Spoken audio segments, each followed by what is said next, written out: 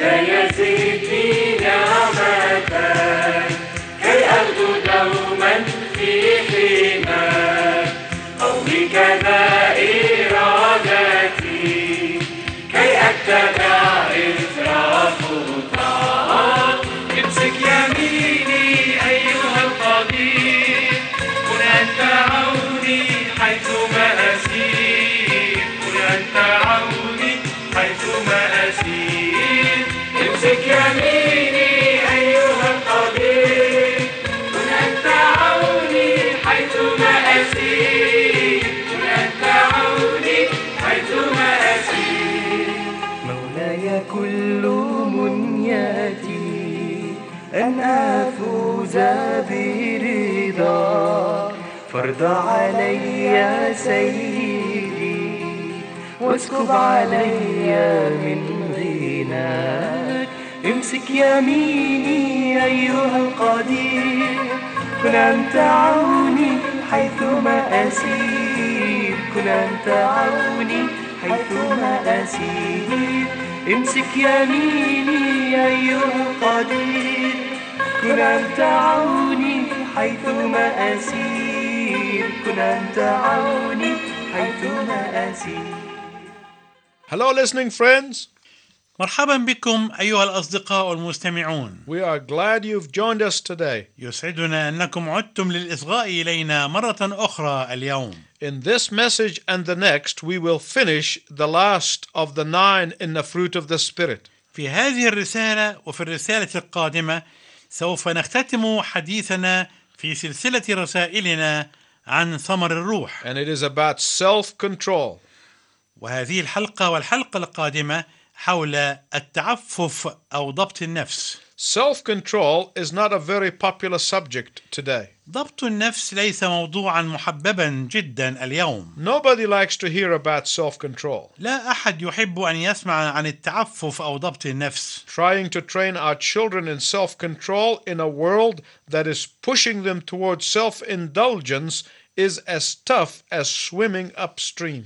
أن نحاول تنشئة أولادنا وتدريبهم على ضبط النفس في عالم يدفعهم للانغماس في الملذات والشهوات الشخصية هي محاولة شاقة كالسباحة عكس التيار. In fact, on many university campuses in the West, the word self-control is a dirty word. وفي الواقع في الحرم الجامعي لجامعات كثيرة في الغرب تعتبر كلمة ضبط النفس كلمة قذرة. To illustrate what I mean, let me tell you about a young man who went to see a psychiatrist. لكي يوضح ما أعنيه أذكر أن شابا ذهب يطلب مشورة طبيب للأمراض النفسية. He said to the doctor, "Doctor, I have no ability to self-control." قال للطبيب: يا دكتور، ليس لدي أي مقدرة لضبط النفس. And I often find myself doing the wrong thing and my conscience is bothering me. وكثيرا ما أجد نفسي أعمل الخطأ وضميري يربكني ويبكتني. The psychiatrist said, فقال له طبيب الأمراض النفسية: "So you want something that will strengthen your will." أنت إذن تريد شيئا يقوي لك إرادتك. The young man said, "Oh no. قال الشاب: لا، I would rather get something that would weaken my conscience." أفضل أن يكون لي شيء يضعف ضميري. Do you remember when Nehemiah heard that the walls of Jerusalem were broken down? أتذكر عندما سمع نحميا أن أسوار أورشليم منهدمة؟ It literally broke his spirit. إنها حرفيا كسرت روحه. Let me give you some background information in case you don't know about that story. دعني أعطيك بعض المعلومات عن هذا الحدث إذا لم تكن تعرف هذه القصة. The people of Israel were taken into captivity in Persia. كان شعب إسرائيل قد سبي إلى بلاد فارس. Their enemies destroyed Jerusalem. وحطم أعداؤهم أورشليم. Now let us read the biblical account from the book of Nehemiah, chapter 1, verses 3 and 4. والآن دعنا نقرأ هذا النص الكتابي من سفر نحميا الأصحاح الأول والعددين الثالث والرابع. فقالوا لي: إن الباقين الذين بقوا من السبي هناك في البلاد هم في شر عظيم وعار، وسور أورشليم منهدم وأبوابها محروقة بالنار. فلما سمعت هذا الكلام جلست وبكيت ونحت أياما وصمت وصليت أمام إله السماء. Nehemiah knew for some time that the city was in ruin. لقد عرف نحميا لبعض الوقت أن المدينة كانت منهدمة، But the thought that the walls being broken down devastated him. ولكن فكر الأسوار المنهدمة دمره وحطمه. Why? لماذا؟ Because broken walls are symbols of final collapse. لأن الأسوار المنهدمة هي رمز الانهيار النهائي. In ancient times, في الأزمنة القديمة a city without wall is a city that has lost its defenses and its identity. كانت المدينة التي بلا أسوار تعتبر مدينة فقدت هويتها وفقدت إمكانيات الدفاع عنها. A city without walls is a city that is vulnerable to all sorts of enemies to come in and loot and steal.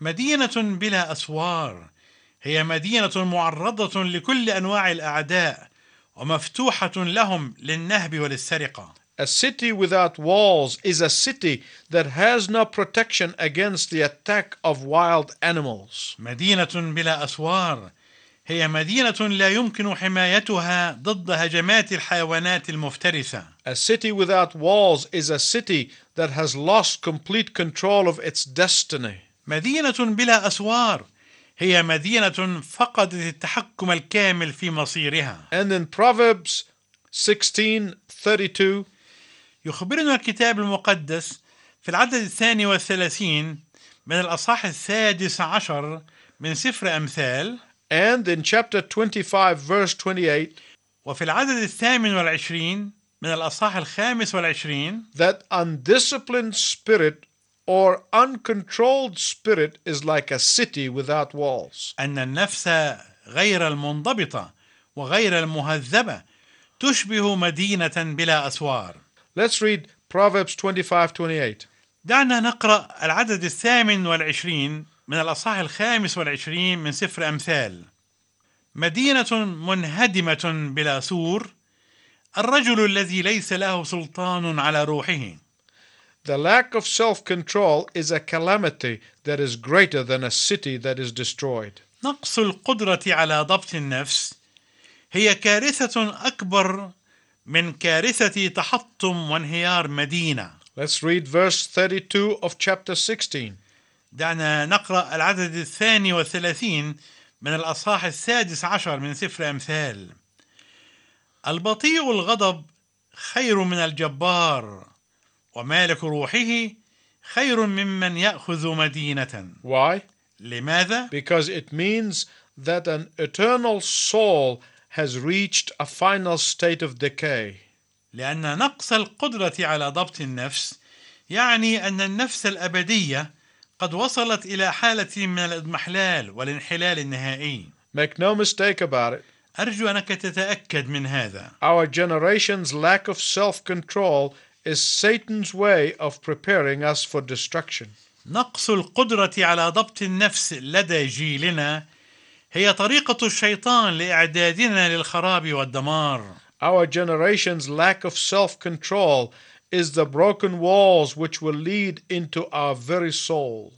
نقص القدرة على ضبط النفس لدى جيلنا هي الأسوار المنهدمة التي تجعل الطريق مفتوحا للوصول إلى أعماق نفوسنا. Our generation's promotion of self-indulgence is the first step toward making us vulnerable to every wild and godless enemy. تردي وتوغل جيلنا في الانغماس في الشهوات هو الخطوة الأولى نحو جعلنا ضعفاء معرضين للسقوط أمام كل عدو مفترس لا إله له.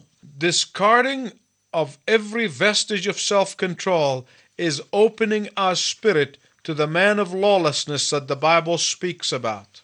نبذ كل ذرة لضبط النفس هو بمثابة فتح أرواحنا للرجل الذي لا ناموس له الذي يتحدث عنه الكتاب المقدس. Unrestrained passion, uncontrollable temper is Satan's strategy to leave us open to all sorts of antichrists. الشهوات الجامحة والمزاج غير المنضبط هي استراتيجية الشيطان ليجعلنا عرضة لكل أنواع أضداد المسيح. In fact, in Ephesians 5:18, the Apostle Paul draws an analogy between a person who loses control of his senses because of drunkenness. وفي الحقيقة يقدم لنا الرسول بولس في العدد 18 من الأصحاح 5 من رسالة أفسس مناظرة بين الشخص الذي يفقد سيطرته على حواسه بسبب السكر And the person who loses control of his life because he is spirit-filled. والشخص الذي يفقد سيطرته على حياته لأنه ممتلئ بروح الله. Let's read verse 18 of chapter 5 of Ephesians. دعنا نقرأ العدد 18 من الأصحاح 5 من الرسالة إلى أهل أفسس. ولا تسكروا بالخمر الذي فيه الخلاعة بل امتلئوا بالروح. Both the drunk and the spirit-filled give up control of their lives to an outside force. فالسكير والممتلئ بالروح كل منهما يسلم زمام أمور حياته لقوة خارجية. The drunk gives up control to alcohol, فالسكير يستسلم لسيطرة الكحول، and the spirit-filled man gives up control to the Holy Spirit. والممتلئ بالروح يستسلم لسيطرة الروح القدس. I want to declare to you that Christian self-control is impossible unless you are filled with the Spirit of God. أود أنني أعلن لك أن ضبط النفس المسيحي أمر مستحيل ما لم تمتلئ بروح الله. And to be filled with the Holy Spirit of God is a decision. والامتلاء بروح الله هو قرار. Just as the person who fills his bloodstreams with alcohol is a decision. تماما كما أن الشخص الذي يملأ مجرى دمه بالكحول يكون قد اتخذ قرارا بذلك. The alcoholic says, I don't want to be in control. I want alcohol to control me. فالذي يدمن الكحول يقول أنا لا أريد أن أكون مسيطرا على نفسي، أنا أريد أن الكحول هو الذي يسيطر علي. So is the spirit-filled believer. If he wants to have self-control, he must surrender his control to the Holy Spirit of God. وكذلك المؤمن الممتلئ بالروح إذا أراد أن يضبط نفسه ينبغي أن يسلم السيطرة لروح الله القدوس. And when the Holy Spirit of God moves into your bloodstream and every area of your life, وعندما يتحرك روح الله القدوس في مجرى دمك وفي كل مجالات حياتك, then he will love through you. حينئذ هو سوف يحب خلالك. The Holy Spirit will make you bubble with joy. سيجعلك روح الله القدوس تفيض بالفرح Even in the tough times. حتى في الظروف الصعبة. The Holy Spirit of God will tranquilize you with his peace. روح الله القدوس سوف يهدئك بسلامه. The Holy Spirit of God will subdue you with his patience. روح الله القدوس سوف يخفف عنك بصبره وطول أناته. The Holy Spirit of God will make you hilarious with his kindness. روح الله القدوس سوف يجعلك مرحا بلطفه. The Holy Spirit of God will fill you with goodness. روح الله القدوس سوف يملأك بصلاحه. The Holy Spirit of God will endow you with faithfulness. روح الله القدوس سوف يهبك ويمنحك الأمانة. The Holy Spirit of God will give you meekness, which is strength under control. روح الله القدوس سوف يعطيك الوداعة التي هي القوة المنضبطة أو القوة تحت The السيطرة. Holy Spirit of God will give you self-control and discipline. روح الله القدوس سوف يعطيك ضبط النفس والتعفف. My listening friends, there are 3 things I want to tell you about self-control. أيها الأصدقاء المستمعون، هناك 3 أشياء أود أن أقولها لكم عن ضبط النفس. I will tell you some in this message and some in the next message. سأقول لكم بعضها في هذه الرسالة والبعض الآخر في الرسالة القادمة. First of all, أولا وقبل كل شيء، self-control is not self-mastery. ضبط النفس ليس معناه التسيد على النفس. Secondly, ثانيا، self-control is not self-improvement. ضبط النفس ليس معناه تحسين النفس. Thirdly, ثالثا، self-control must have a focus. ضبط النفس ينبغي أن تكون له بؤرة يتركز فيها الاهتمام وتتركز فيها الرؤية. Let's look at the first one.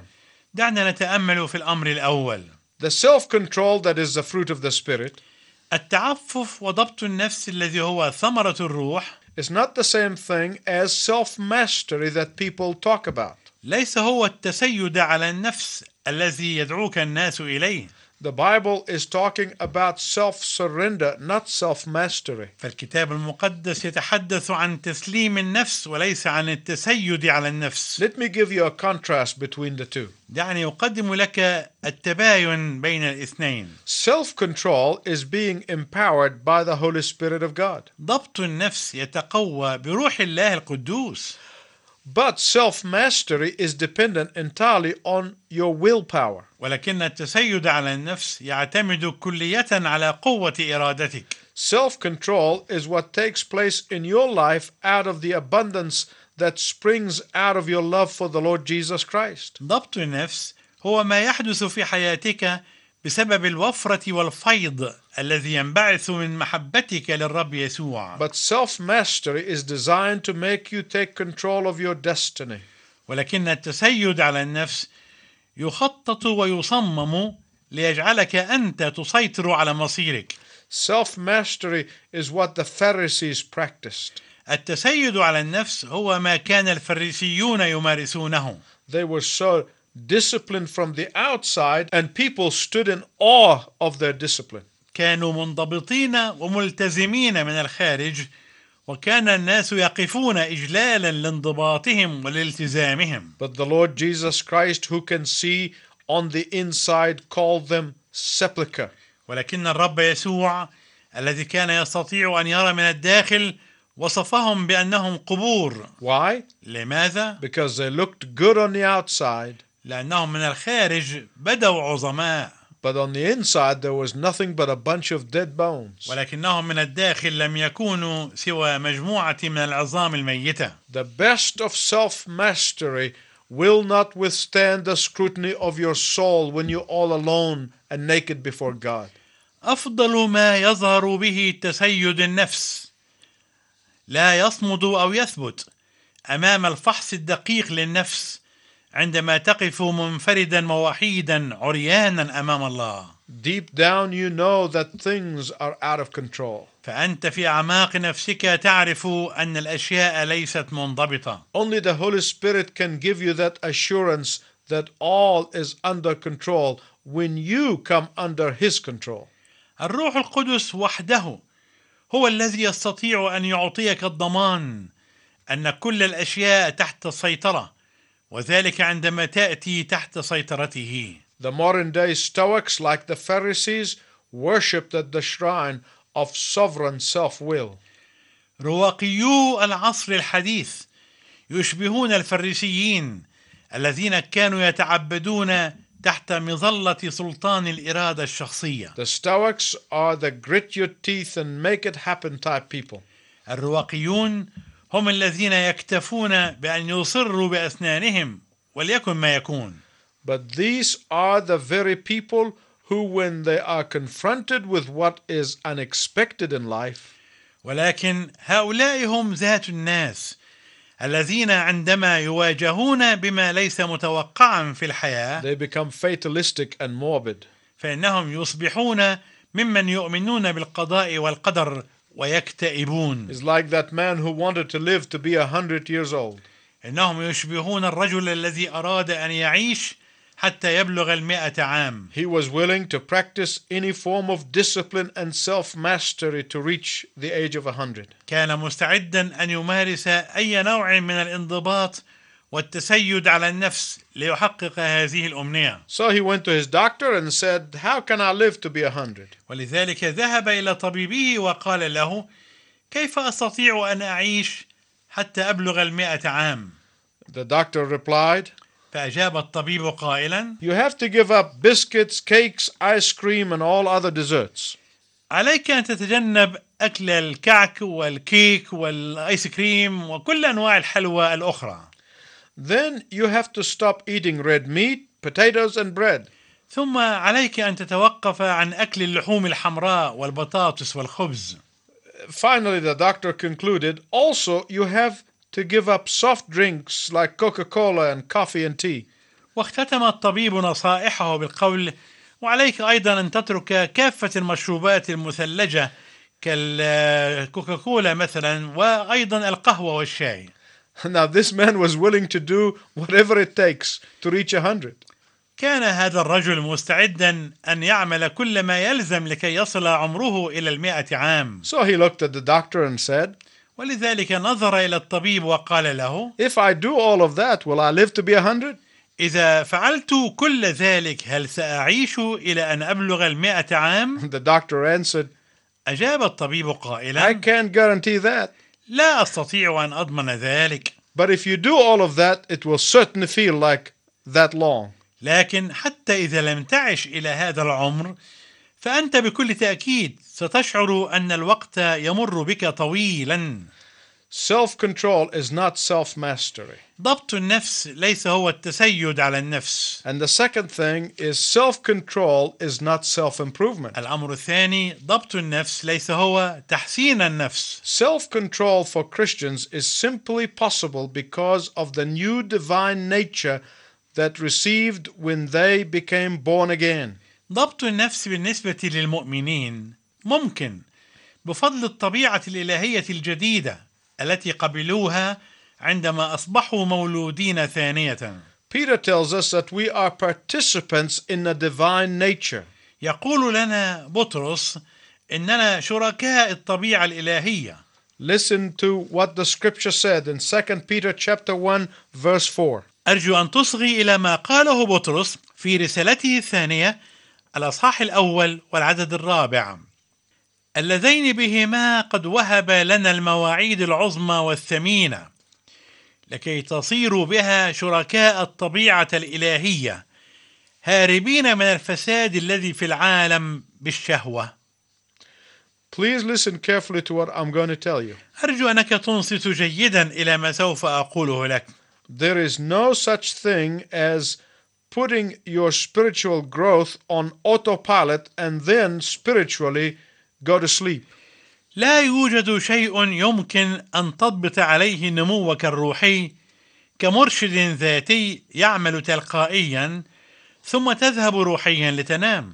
If I want to enjoy the power of God working in my life, إذا كنت أريد أن أتمتع بقوة الله تعمل في حياتي، I have to cooperate with God in that control process. فعلي أن أتعاون مع الله في عملية السيطرة هذه. Control of what, you say? سيطرة على ماذا؟ Control of all other worldly desires that I have within me as a result of my old nature. السيطرة على كل الشهوات العالمية الأخرى الموجودة في داخلي كنتيجة لطبيعتي القديمة. Let me explain something. دعني أشرح لك شيئا ما. My old nature wants to be in control. طبيعتي القديمة تريد أن تكون مسيطرة. My old nature wants me to have no boundaries in my life. طبيعتي القديمة لا تريد أن تكون هناك أي حدود تحكم حياتي. The old nature wants to run wild and do everything to excess. طبيعتي القديمة تريد أن تكون جامحة وتعمل كل شيء حتى الثمالة. But my new nature wants to glorify God by putting on the brakes. ولكن طبيعتي الجديدة تريد أن تمجد الله باستخدام الفرامل. My old nature and my new nature cannot work together in tandem. لا يمكن لطبيعتي القديمة وطبيعتي الجديدة أن تعملا مترادفتين. It is either one or the other. فإما واحدة منهما وإما الأخرى. So self-improvement says, do a little bit at a time. أسلوب تحسين النفس يقول: اعمل شيئا صغيرا في الوقت المناسب. Self-improvement says, as long as you see progress, it's okay. أسلوب تحسين النفس يقول: طالما أنك ترى تقدما فإن الحال على ما يرام. Self-improvement says, you are not going to lose weight overnight. أسلوب تحسين النفس يقول: إنك لن تستطيع أن تنقص وزنك بين عشية وضحاها. Self-improvement says, you are not going to quit all at once. أسلوب تحسين النفس يقول إنك لن تتوقف فجأة ودفعة واحدة. Self-improvement says build up to it. أسلوب تحسين النفس يقول لك ابني تدريجيا. Self-improvement says just work at it and be happy for whatever progress you make. أسلوب تحسين النفس يقول عليك فقط أن تجاهد وكن سعيدا لأي تقدم تحققه. That is self-improvement. ذلك هو تحسين النفس. But that is not the self-control that comes from the spirit-filled life. ولكن ليس هذا هو ضبط النفس الذي يتأتى من الحياة الممتلئة بالروح. In the Christian life, you cannot get two distinct natures cooperating. في الحياة المسيحية لا تستطيع أن تحتفظ بطبيعتين متباينتين تتعاونان معا في وقت واحد. You either exhibit one or the other. فإما أن تعرض واحدة أو الأخرى. Now, there are some people who confuse the Christian life with self-improvement programs. هناك بعض الناس الذين يخلطون بين الحياة المسيحية وبرامج تحسين النفس. So they work on the most troublesome areas of their lives and say, I'm going to stop this or that. ولذلك تراهم يعملون في أصعب المجالات في حياتهم ويقول الواحد منهم أنا سأوقف ذلك. I'm going to do better at this. أو سأحاول أن أتصرف أفضل مع ذلك. Before long, they are in much worse shape than before.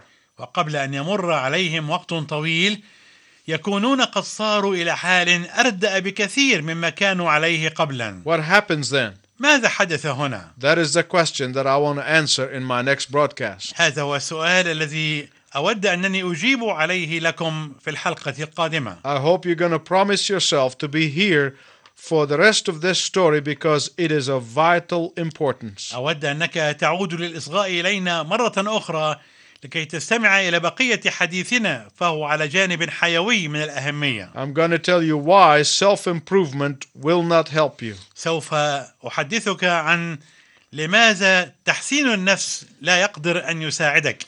Until then, I wish you God's richest blessing. وإلى أن نلتقي معا مرة أخرى أرجو لك بركات الله الوفيرة.